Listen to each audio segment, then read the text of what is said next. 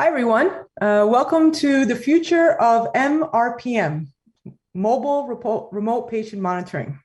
It's a little bit of a tongue tweezer sometimes. So I am Maria Palombini. I am with the IEEE Institute of Electronic and Electrical Engineers Standards Association, and I lead the healthcare and life sciences practice. So our panel today includes Michael Carter, who's a program director at Mass General Brigham. With us is Shayan Vyas, who is VP Medical Director of Teladoc Health, and Narendra Mangra, who is principal at GlobalNet LLC, and he also co-chairs various standards programs, incubator programs here at the IEEE organization as well. So before we get to the great presentation, just a little bit about the IEEE, we have our core purpose is really in our mission is advancing technology for humanity. This transcends everything we do here from standards, education, outreach. We do philanthropic projects, you name it, it always focuses on this core element.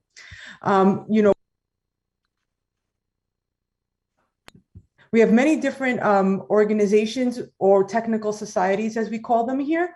We have over 400,000 members globally, and we have 1,900 plus conferences. I'm sure maybe some point in your lifetime you may have run across one of our conferences or a member if you were an engineer or a technologist.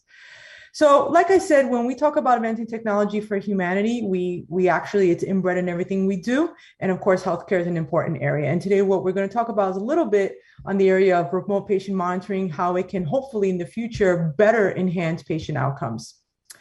The healthcare life sciences practice works with global volunteers, 3 of which are on the call, are on our panel today, to really look at where there's a need for addressing gaps or concerns or trust and adoption of these technologies we see coming into the healthcare life science domain.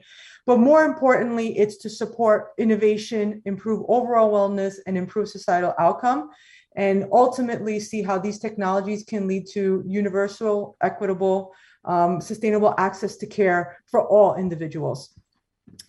So this is the way we go about it here. We do incubation and industry connections. We do standardization, which is many of you may be familiar with our most famous standard, which is the 802.11 Wi-Fi protocol. Narendra is pretty familiar with it. So if you have any questions, he can definitely address that one. We're also a membership organization. We do conformity assessment, registries, and that kind of thing. So as we get started today, we have, a lot of numbers get thrown around, and the numbers I have here are probably already not wrong, but updated or changed, or depending on where you read. But at the end of the day, we're talking about millions of patients across the world using more and more of these devices in the name of remote patient monitoring. So sometimes we hear it as mobilized, sometimes it's remote patient, you're just stuck at home or in a site and it's still monitoring you. But at the end of the day, there's more and more. And it's really important because now telehealth kicked in with, unfortunately, because of the pandemic, or fortunate if you're into the telehealth space, but we see more and more use of it, more and more use of telehealth. And what does this say? At the end of the day, as that growing usage comes by, we're seeing that cyber attacks on IoT devices across every domain are surging. We no longer measure them in millions, we are now in billions. So this is already one glowing point we see as a consideration when we think about more and more remote patient monitoring. I mean, we could tackle every single challenge from privacy, interoperability, to feasibility, human factor design, there's plenty. And our panelists will get to it today. So something for you guys to think about as we go through this process is, understanding the growth and innovation and use of RPM healthcare delivering and clinical research, right? Clarification, how RPM is more than just a device. We often think about the wearable or that sensor or that medical device, but really how it's evolving into a patient-centered system. And then making the differentiation between exactly, because now we're seeing this fuzziness between mobile and RPM, or mRPM. And then honestly, and when we say we want more innovation, what exactly are we looking for, or what should we be requiring? And these are some of the things that we're going to get to today. So basically, our whole effort here in this session is supporting the Converge to Accelerate Symposium, we're doing outreach. Through our global community of volunteers, we identify, they come to us and say, here, there's a problem in this domain. We really need to address it. Then we build programs around it, incubation programs in more cases, which is to really address it. And then finally, we actually get into incubation when we're talking about exact application. So when we talk about RPM? Are we talking about in decentralized clinical research? Are we talking about healthcare delivery? Are we talking about digital therapeutics for mental and psychiatric illnesses? Like it goes really into these detailed levels. So we actually build these steps and they kind of grow out of one program. So this is sort of the path that we take before something actually even becomes a standard in the world of incubation that we do here. This program, this particular session touches on one of our incubation program called Transforming the Telehealth Paradigm, Sustainable Connectivity and Accessibility, Privacy and Security for All. It's a multi-phased approach where we're looking at first, how do we address these issues, from a foundational level? And then once these issues are, how do we support innovation for what we think is going to be a mobilized future of telehealth, right? So everything's going to be beyond the site, people in motion, people going beyond geographic borders. So this program looks at it from it's a multi-year program. It looks at a multi-phase level. And it's open. So what we mean by that is if you're interested, you're an expert, you are a researcher in the space and you want to get involved in helping to develop solutions, we invite you to participate at no cost. You don't have to be a member of our organization. Just visit this website and fill out the interest form and we'll let you know how you can get involved. And then finally, we're doing a telehealth competition on remote patient monitoring. This is the website. You can find out what the criteria are. We're looking for innovative solutions. So it's not just about this is the next best device for remote patient monitoring, but in it, it's going to address a critical challenge. So like I said, security, privacy, interoperability, extensibility, scalability, whatever it might be, it's addressing one issue that's currently not being fully addressed as we see in the current class of those devices today or in its services and systems. So if you're interested and you want to get involved in the competition and pitch that solution, please visit our website. So with that, I'm happy to get to the panel. Our first speaker is Michael Carter. He is Program Director at Mass General Brigham. And he's going to share with us some of the great work that he's been doing. Obviously, Mike is also a judge on our telehealth competition and an advisor, and he's in our program. But more importantly, he's very active in the space in a lot of innovations, and he's going to share with you some of the great things that he's been working on. Mike? Thanks, Maria. So as Maria mentioned, I'm a program director at a health system in Boston, one of the largest in Massachusetts, in fact. We are a parent company called Mass General Brigham of roughly 12 other hospital systems.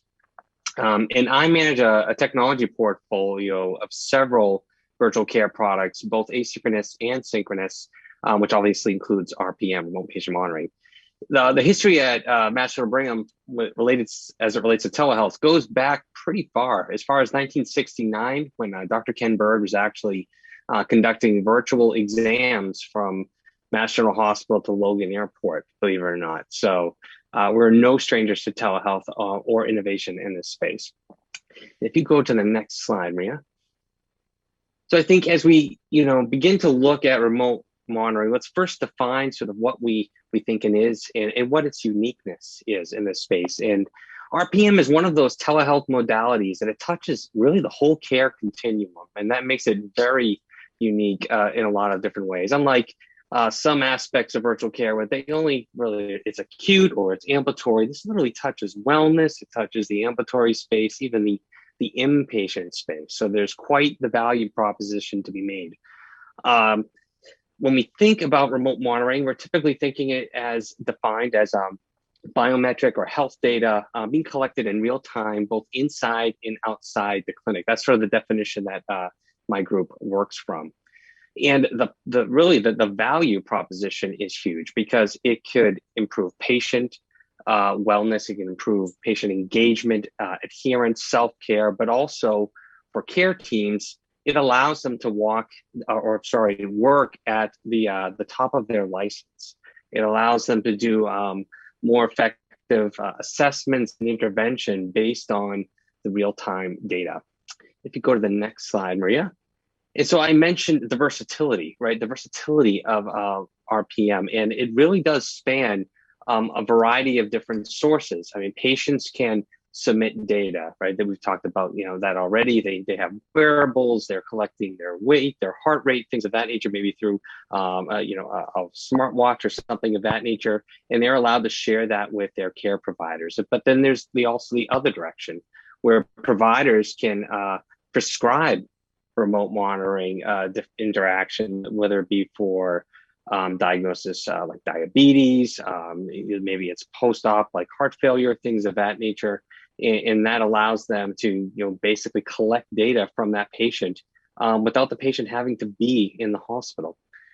And then that extends to population health. Now, managing the care of multiple segments of patients and really be able to effectively manage populations, which leads to things like value-based care models. And that's really to manage that very effectively.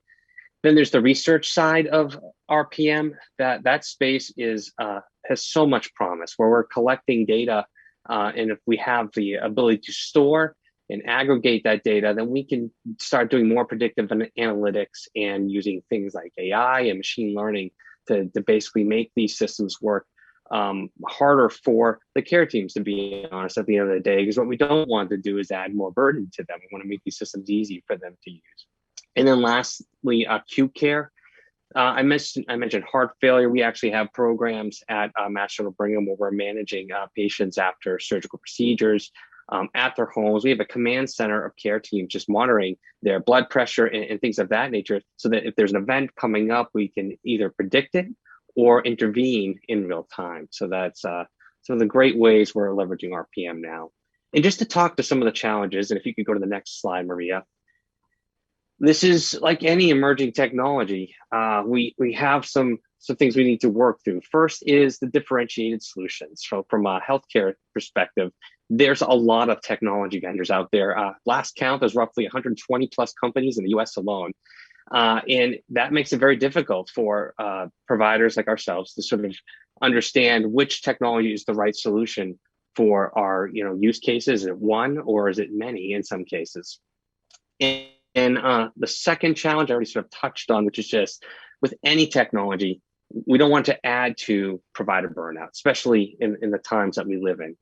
There's like high capacity patients going to the hospitals and being admitted sometimes. So we want to make sure that the technology doesn't increase in the onboarding activities and the device distribution activities of RPM. And more importantly, the analytics side, that's, it's easy to grab the data you need when you need it. Patient equity is another sort of important area in all of telehealth right now, but we want to make all patients have access to these types of solutions, regardless of their tech literacy, access to the internet. If they cannot see or hear well, we want them to be able to also take, full advantage of these types of technologies. Security and privacy, more challenges there, especially when we start looking at AI and ML. We want to make sure that as we're collecting this data, it's being managed effectively. We're validating it effectively, especially if it's going to be part of the legal record, which is very important for us within the healthcare space. And we want to make sure we're treating that data appropriately, so the relevant data is be able to be searched and aggregated as needed, and only limiting the amount of PHI that really needs to be included in that aspect. If we could go to the next slide, Maria.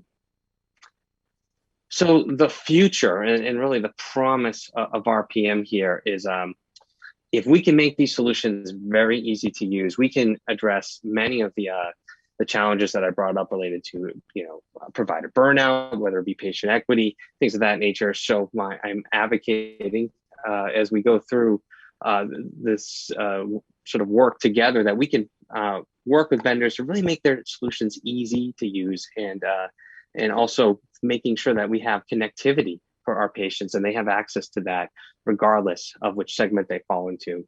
The second area there is the electronic health record integration, making sure that for us to really get the most value out of our remote monitoring programs, we have to be able to get that data seamlessly into the software platforms that our care teams use every day. And they're also dictating our clinical operations and things of that nature. So this is a key aspect of these types of technologies. I mentioned the data collection for research. This is another area of promise. If we can work with different technology vendors to look at different repositories and whether it be data warehouses, data lakes, things of that nature, so that we can effectively not just store the data, but be able to call it upon it when we need it in the most effective way. And the last sort of challenge and sort of promise that I would bring to this group is interoperability, not just amongst the platforms, but also amongst the devices. So this goes to the equity piece that I talked to, but we want to make sure that when we're working with a particular vendor or particular technology, that we're not just constricted or limited to certain devices, because then that's only going to add to some of the operational challenges that we've talked about, but also the equity challenges. So I will pause there and hand it back to Maria. Thank you so much, Mike, and thank you for setting a nice baseline for everybody about opportunity and obviously the challenges that come with it. So next, I'd like to have Dr. Shayan Vyas, who is Vice President and Medical Director of Clinical Operations at Teladoc Health, to share with you some of the work, obviously, Teladoc is doing, and challenges they're seeing, and also talk about overall how we can empower patients in a different way. Yeah, appreciate it. I think many of you may have heard of who Teladoc is, but hopefully, if you haven't, this will be a brief commercial overview. We're a global company. We have been providing virtual care over a decade, and as we think about healthcare, we think about providing equity, as Mike said. Trying to really address the social determinants of health. And I hope the audience knows, social determinants of health, high level, where you live, where you're born, equals your outcome, your health outcome. And so many folks around the world, especially the United States, close to 20 million people do not have access to broadband, just in the United States. Fortunately, that number is decreasing, but trying to help with the social determinants of health. Our mission is really to try to get access to healthcare. Maybe it may be our clinicians, or it may be health systems, but really trying to connect people to healthcare. And that's really what we think about. And our goal is not to disrupt healthcare. The word disruption, by its truest definition, is to drastically alter or destroy the structure. And by disrupting healthcare, the intended or unintended definition is to destroy the structure of the health system. And we don't want to do that. We want to transform it so that we can help health systems and clinicians amplify the care that they're getting. Next slide, please. Maria, last year was really transformative for us as an organization. We acquired two great companies in that, InTouch Health and Livongo, and both have, quote, remote monitoring enrolled in them. And InTouch provides access for clinicians to connect with other clinicians within facilities, living beyond the firewall of health systems. So our internet and our connectivity is stronger than the health systems. And then, of course, Livongo, where consumers don't have to have internet in their home. The devices are automatically powered to many of the things that Mike talked about. This can be directly wired into the EMR of health systems, but more importantly, this is connected, right? So as Mass General has their command center, we have this as well. Every single device that we use and our members use is cellularly enabled, and we're monitoring it. And we have a system called AI and proprietary machine learning, where we're individually identifying patients' behavior. So a good example of that, without getting into the details, is that if you're a member of Livongo and you have hypertension, just using that blood pressure cuff and our AI, we can determine many other medical illnesses that you may have. And so a good example is mental illness. Just by detecting the number of ways that you're interacting with the blood pressure cuff, we can detect if a patient has a mental illness or not.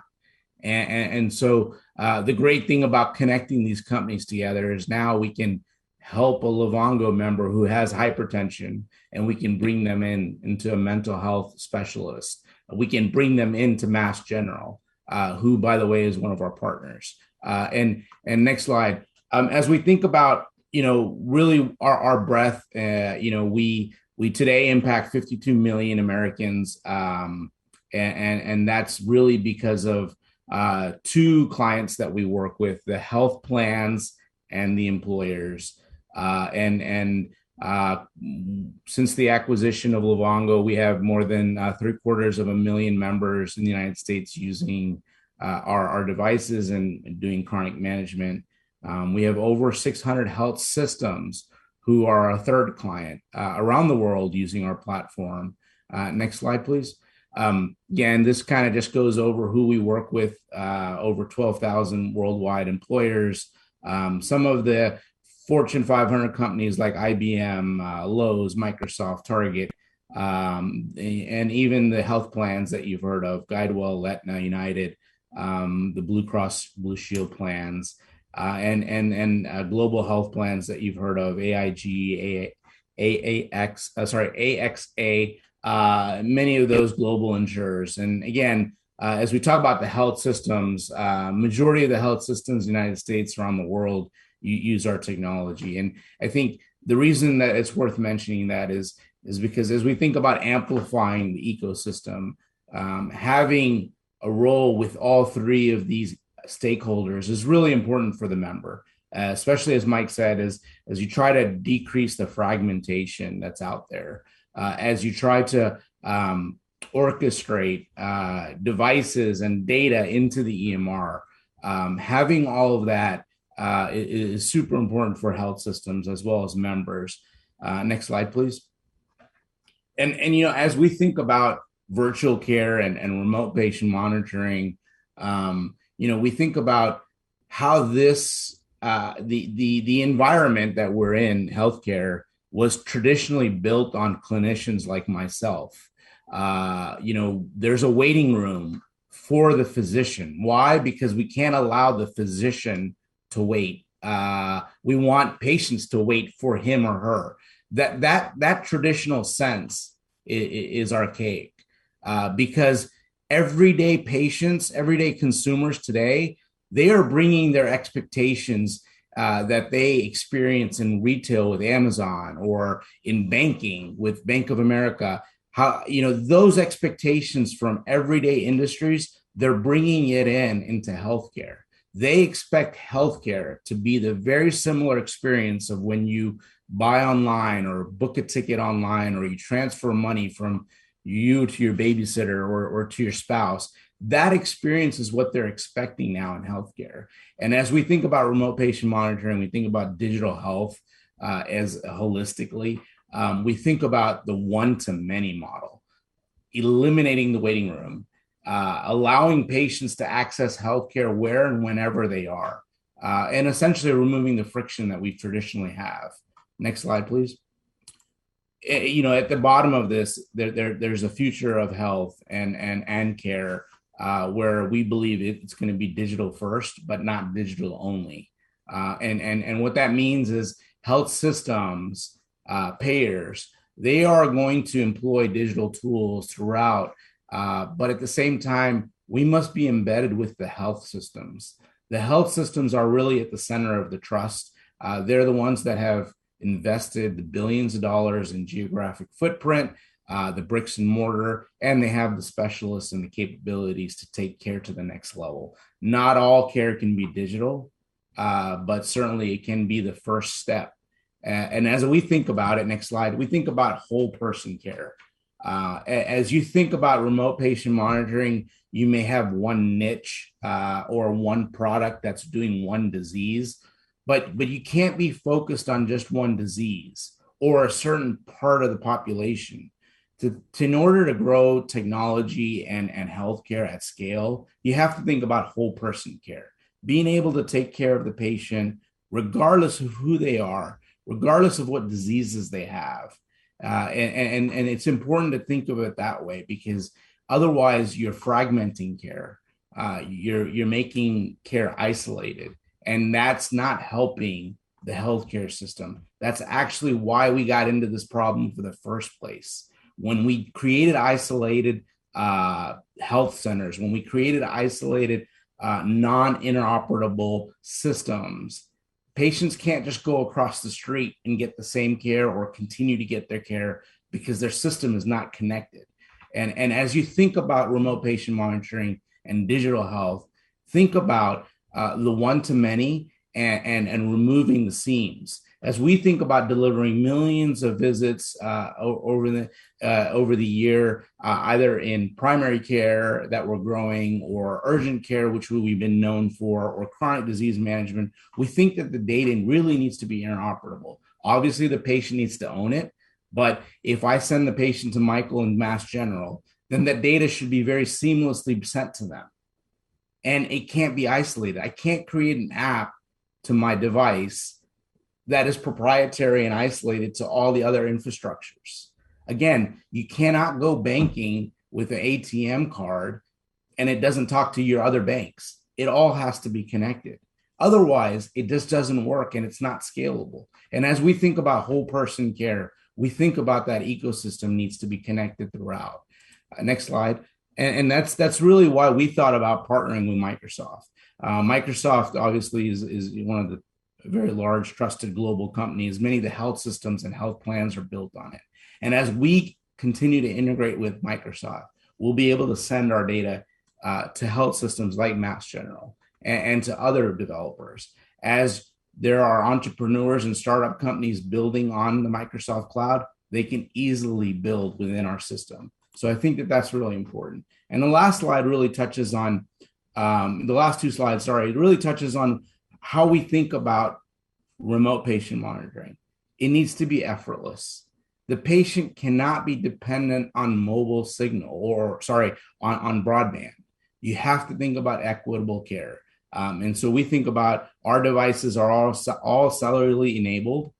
They come within the system and essentially you can start using them right away. And all of the signals that we receive and we provide are personalized. They're not robotic. They're not automated text. Patients want to be treated as individuals, and you have to send those personalized messages. And then the last thing I'll say about our program is that it's human-centered. It cannot be AI-centered. It cannot be automated-centered. It needs to be human-centered. You need to feel and get the empathy that humans provide each other and support each other for in order to create change in healthcare. And again, the last slide just kind of goes over some of the diseases that we're following today. And as we continue to grow our pipeline, I think it's really important to stress that we cannot do this, in isolation. We need to do this in partnership. We need to do this in an open-centric model. And I think the most important thing in all of this is to continue to provide empathy. We as humans need and want to feel and touch each other. And as we expand digital health, that somewhat becomes physically hard. But when you provide emotional empathy to each other, virtually or in person, that helps our human spirit connecting with each other. And that's the only way that will empower folks to change. Thank you, Maria. Thank you so much, Shayan. There's so much great insights and obviously trends with what Michael was saying as well. I think it's really important we see this theme of equitable access, equitable care, because that's also a major mission of the work we do here at IEEE. So with that, I'd like to introduce Narendra Mangra. He is actually co-chair of the IEEE SA Telehealth Industry Connections program that I mentioned earlier. He's also the principal at GlobeNet LLC. And I kind of like the way he kind of defines himself as a transdisciplinarian. So Narendra. Thank you, Maria. So a lot of actually what I'll be speaking about follows directly from Michael's comments about the care continuum and Shayan's comments about interoperability. And that touches a lot of the work we do here at the IEEE SA Telehealth Industry Connections Initiative. So I can share a bit more about some of the work we're doing. And on the next slide, you will see that what we've done is actually looked at the continuum of care for the whole person and actually look at a better way to structure this so that we can better address it for both the tele portion and the healthcare portion. So we look at healthcare as really along the lens of the continuum of care, and we break it up into several sectors. And we're looking at remote monitoring services. We're looking at clinics and private practices, hospitals and ambulatory care, nursing facilities, and long-term care. Part of the reason for doing that is that from a technical perspective, there's clear differences between the service area, the capacity, the quality of experience that are going to be needed, and the types of capabilities that will be needed for these areas. And that way we can have more of a seamless way of looking at it as opposed to a siloed version. We also recognize that depending where you happen to be and which part of the world you happen to be, there may be some combination of different technologies that may be there. So you may be looking at a wireless LAN or Wi-Fi, you may be looking at fixed networks, you may be looking at cellular type networks or non-terrestrial types of networks, including satellite. So no matter what type of technology or networks we're looking at, we can easily break it up into 4 basic key components. So we can look at it from the access, and that is how do you get onto the telecoms section, and access to healthcare as well. And of course, for the service delivery portion, how do you receive and provide care as well? So these are more of a traditional telecom aspect. And basically what we're looking for the access is access from both the consumer and the healthcare provider's perspective. From a service delivery, we're looking primarily at the network equipment and types of end user equipment. And that may be, for example, different types of cellular technologies, for example. Your device may be very different and have different capabilities. Your form factor, are they wearables, and a whole host of different areas. The other areas we're also looking at are really related to patient and provider operations management. So here we're actually looking primarily from an interoperability lens and the ability to provide a robust type of services. So we can look at IT systems from a hospital perspective, for example, and that will include your EHR, your health informatics, any type of trending and records management, and any type of equipment for store and forward type of services.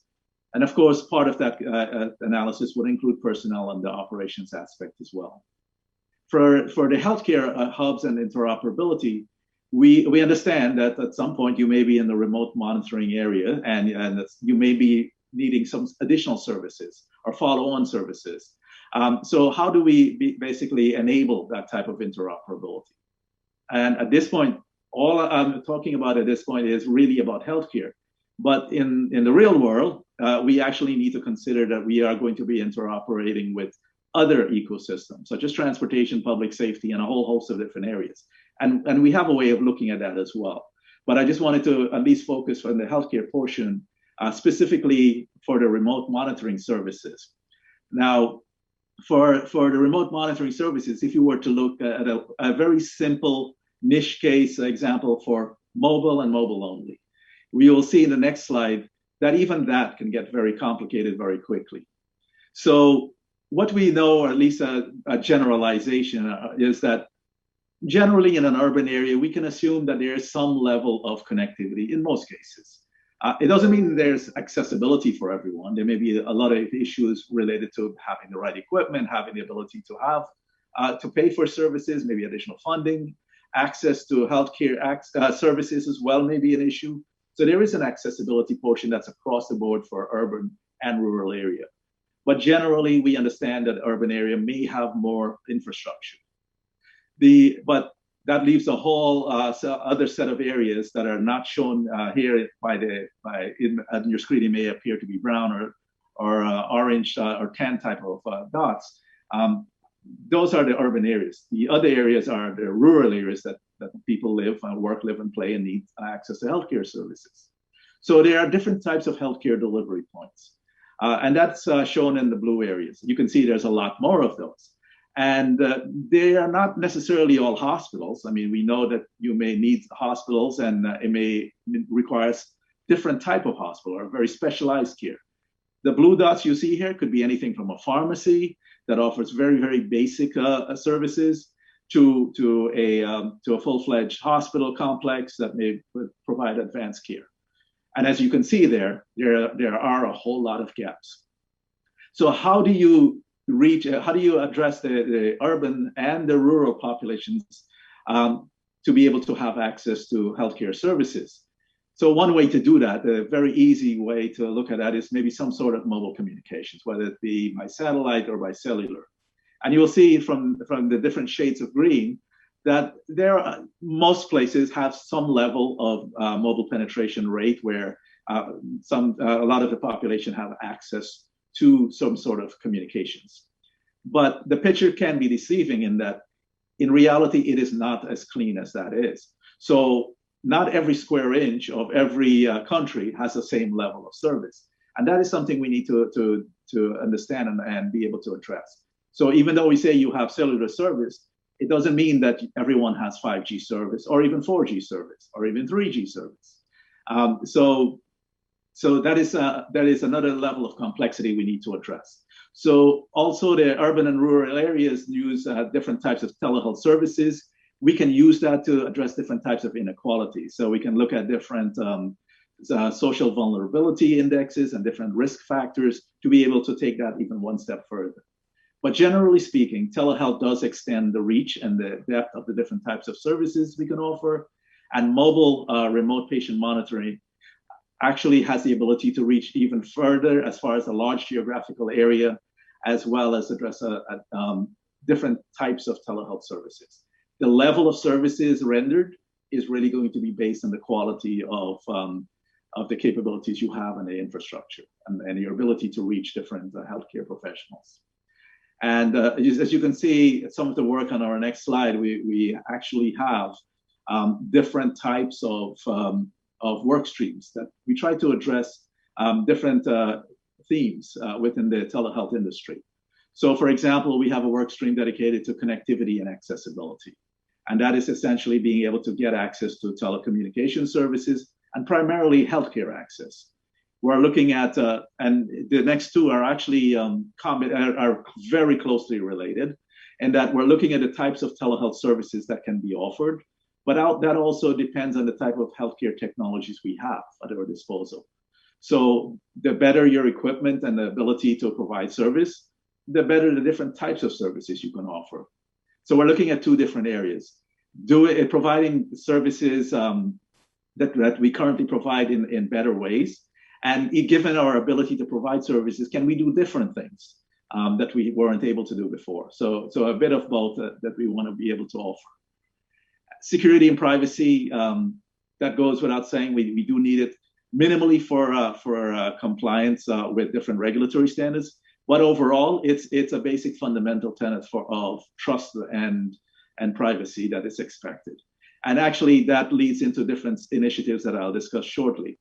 We're also working on the telehealth lexicon, and there's a lot of work that has been done in that front to be able to develop a framework to address the different types of telehealth or virtual care. We're also looking at education and communications and be able to have outreach program about education and digital literacy, and of course, and a whole lot more initiatives that includes the mobile remote patient monitoring program we have coming up. So as you can see from the next slide, we not only look at telehealth specifically within the telehealth industry connections, there are other related initiatives. So there's a lot of standards development initiatives that's ongoing at this point, too numerous to mention. We are looking at it on different areas as well. So we're looking at it from the International Network Generations Roadmap. This is an IEEE program that's looking at 3, 5, and 10-year horizons. And there are a number of different groups related that includes applications and services, connecting the unconnected, satellite. There's a security working group that looks at privacy and trust in detail, and a whole host of other areas. There's about 15 working groups in general. There is a transdisciplinary framework that actually takes telehealth and say, okay, this is telehealth as we have discussed before, but how does it interact with, for example, public safety? How does it interact with the transportation systems, especially if we're looking at emergency vehicles? Then we're looking at the Public Safety Technology Task Force, where not only are we looking at the whole person, as in the continuum of care, but we're looking at a whole community aspect. So there's actually a use case there in public health and the spread of coronavirus that's provided in the white paper there. In P1950, they were looking at, as well as the rural development industry connections, we are looking at different types of geographical areas, an urban and a rural area. And the healthcare ecosystem is featured among other ecosystems and see how they interact with each other. And of course, last and certainly not least, is the telehealth IC that I described earlier. And that is the transforming the telehealth paradigm, sustaining connectivity, accessibility, privacy, and security for all. And you will see, and if you wanted more information about this particular program, on the next slide, you have a link on how to find out more about it. And if this is something of interest, you can certainly welcome to join and find out more information. Thank you very much. Thank you, Narendra. So as you all can see, there's, you know, in the world of IEEE, we touch little portions of the challenge, right? We know that not one person or not one group can solve many of the challenges that we're having, especially when it comes to the discussion of equitable care. But more and more, and I'm going to pose this first question to Mike because we have a few minutes to have some discussion. You know, we hear more and more this idea of patient-centered design, patient-centered devices. So, you know, you think on the surface of it, like this is pretty self-explanatory, but maybe you can like just share what maybe your hospital has a definition or just your research, like what exactly are we saying either from a clinical and or technical perspective when we talk about patient-centered devices, patient-centered systems? Sure thing, Maria, and it's a great question. I don't want to speak for my hospital or many of the others out there, but I can at least tell you my observations, and that being that typically when an organization such as a hospital is designing a program or designing an integrated is the things of their operations, their tech all been developed, right? And it's really operations and capabilities. But that's not how the world works necessarily. Typically, and I really liked the example given before about the patient going across the street to get some care and that data not fooling them. Our patients are just looking for care. We really be designing around them so that regardless of which HR we're using, regardless of what devices we're using within virtual care, that data can follow with them. And also that we have some idea, we know them, right, wherever they go. And that's unfortunately just not the confines we're working in right now from a technology point. Now, I think that also goes hand in hand with defining access for patients. And we talked about some of the social determinants in some of the other areas of just making care more equitable, such as low-tech literacy, making the technology available for whether you're an English-speaking patient or you're a non-English-speaking patient, whether you have disabilities, when you have access to the network. All of that also has to be taken into consideration when we're designing our programs. And I think to answer your question, that just and really summarize it, I think all of that is what needs to be considered when we're designing. For sure. Narendra, anything you would like to add to that concept? Sure. And actually, I like the ability of our technologies to have a strong role into how patients are being treated. But I recognize ultimately, fundamentally, this is not about replacing a doctor-patient relationship. It is really meant to enhance. So foremost, it really should enhance the patient and provider relationship. That is the fundamental thing. So all of the different technologies we have are really meant to be able to serve that purpose. So the doctor the healthcare provider would have as much information at their disposal to make better decisions. And the patient has the ability to look at their information in an easy to understand manner as well for both patient and provider. Excellent points. So just one final question. I'm going to start with you, Narendra, and obviously, Mike, you can definitely add your idea too there. So we talk about all these challenges, good in a good way, and we know there's an opportunity for either standards development or better policy, that kind of thing. But based on your observations, you're involved in many different kinds of cool programs. What do you perceive as the biggest gap, or something we're not really addressing head on when we talk about this proliferation of devices and services in this growing world of remote patient monitoring? Silos. Basically, there's a lot of different types of fragmented solutions, maybe proprietary solutions. So we need to get to a point where we're a bit more interoperable. Our devices should be reflective of that. And we understand that there may be different variations in the types of devices and networking capabilities and the types of services that may be offered. But at some point, we want to be able to get to the point where we can communicate seamlessly back and forth, no matter what device or technology you happen to be on, and no matter what healthcare provider you're speaking with. At least there's interoperability on that side as well for a seamless overall end-to-end care. For sure. How about you, Mike? I completely agree with that.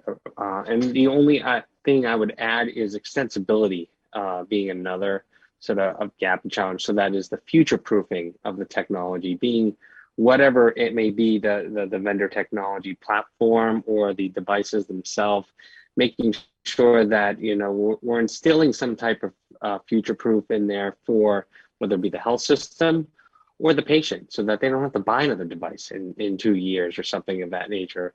But then also allowing you know, data to flow from that technology to other applications and such, and even for analytics and reporting, things of that nature. Huge need. For sure. I think that's really great. You guys gave some hopefully parting thoughts to our audience. And you know, we covered quite a bit today. Again, I just want to remind everybody, and Mike and Narendra are also part of that advisory team for the telehealth competition. You know, it's called Rethink the Machine, transferring remote patient monitoring to a patient-centered care system.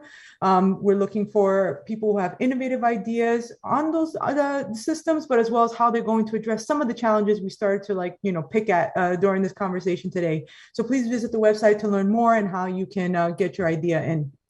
And of course, the telehealth program, I think Narendra covered it really well. And of course, if you have an idea or you want to participate to any of these topics, please join us. We're open and our doors are open. We have many different kinds of sessions and outreaches like we're doing actually right now with Combi2X, but you know, through our many different programs, we educate, bring awareness, bring experts like Mike and Shayan and Narendra to talk about these types of things or case studies or whatever it might be. So if any of you are interested in talking about something really cool that you may be working on, please don't hesitate to reach out to me at any time. If you want to get involved in industry connections, incubator programs, standards working groups, or whatever it might be, you want to write an article, definitely reach out, and we always welcome, you know, volunteer participation. So for now, I want to thank Narendra, Mike, and Shayan for being a part of this panel, for your time, sharing your insights, and obviously your dedication to really starting to change the face of what we think is going to look like remote patient monitoring, and while we're addressing some of those critical challenges that seem to be still nagging at our heels. And I want to thank all of you, the audience, for being with us and listening to this presentation, and we hope that you come along and join some of our programs. So until then, continue to stay safe and well and enjoy the rest of the symposium.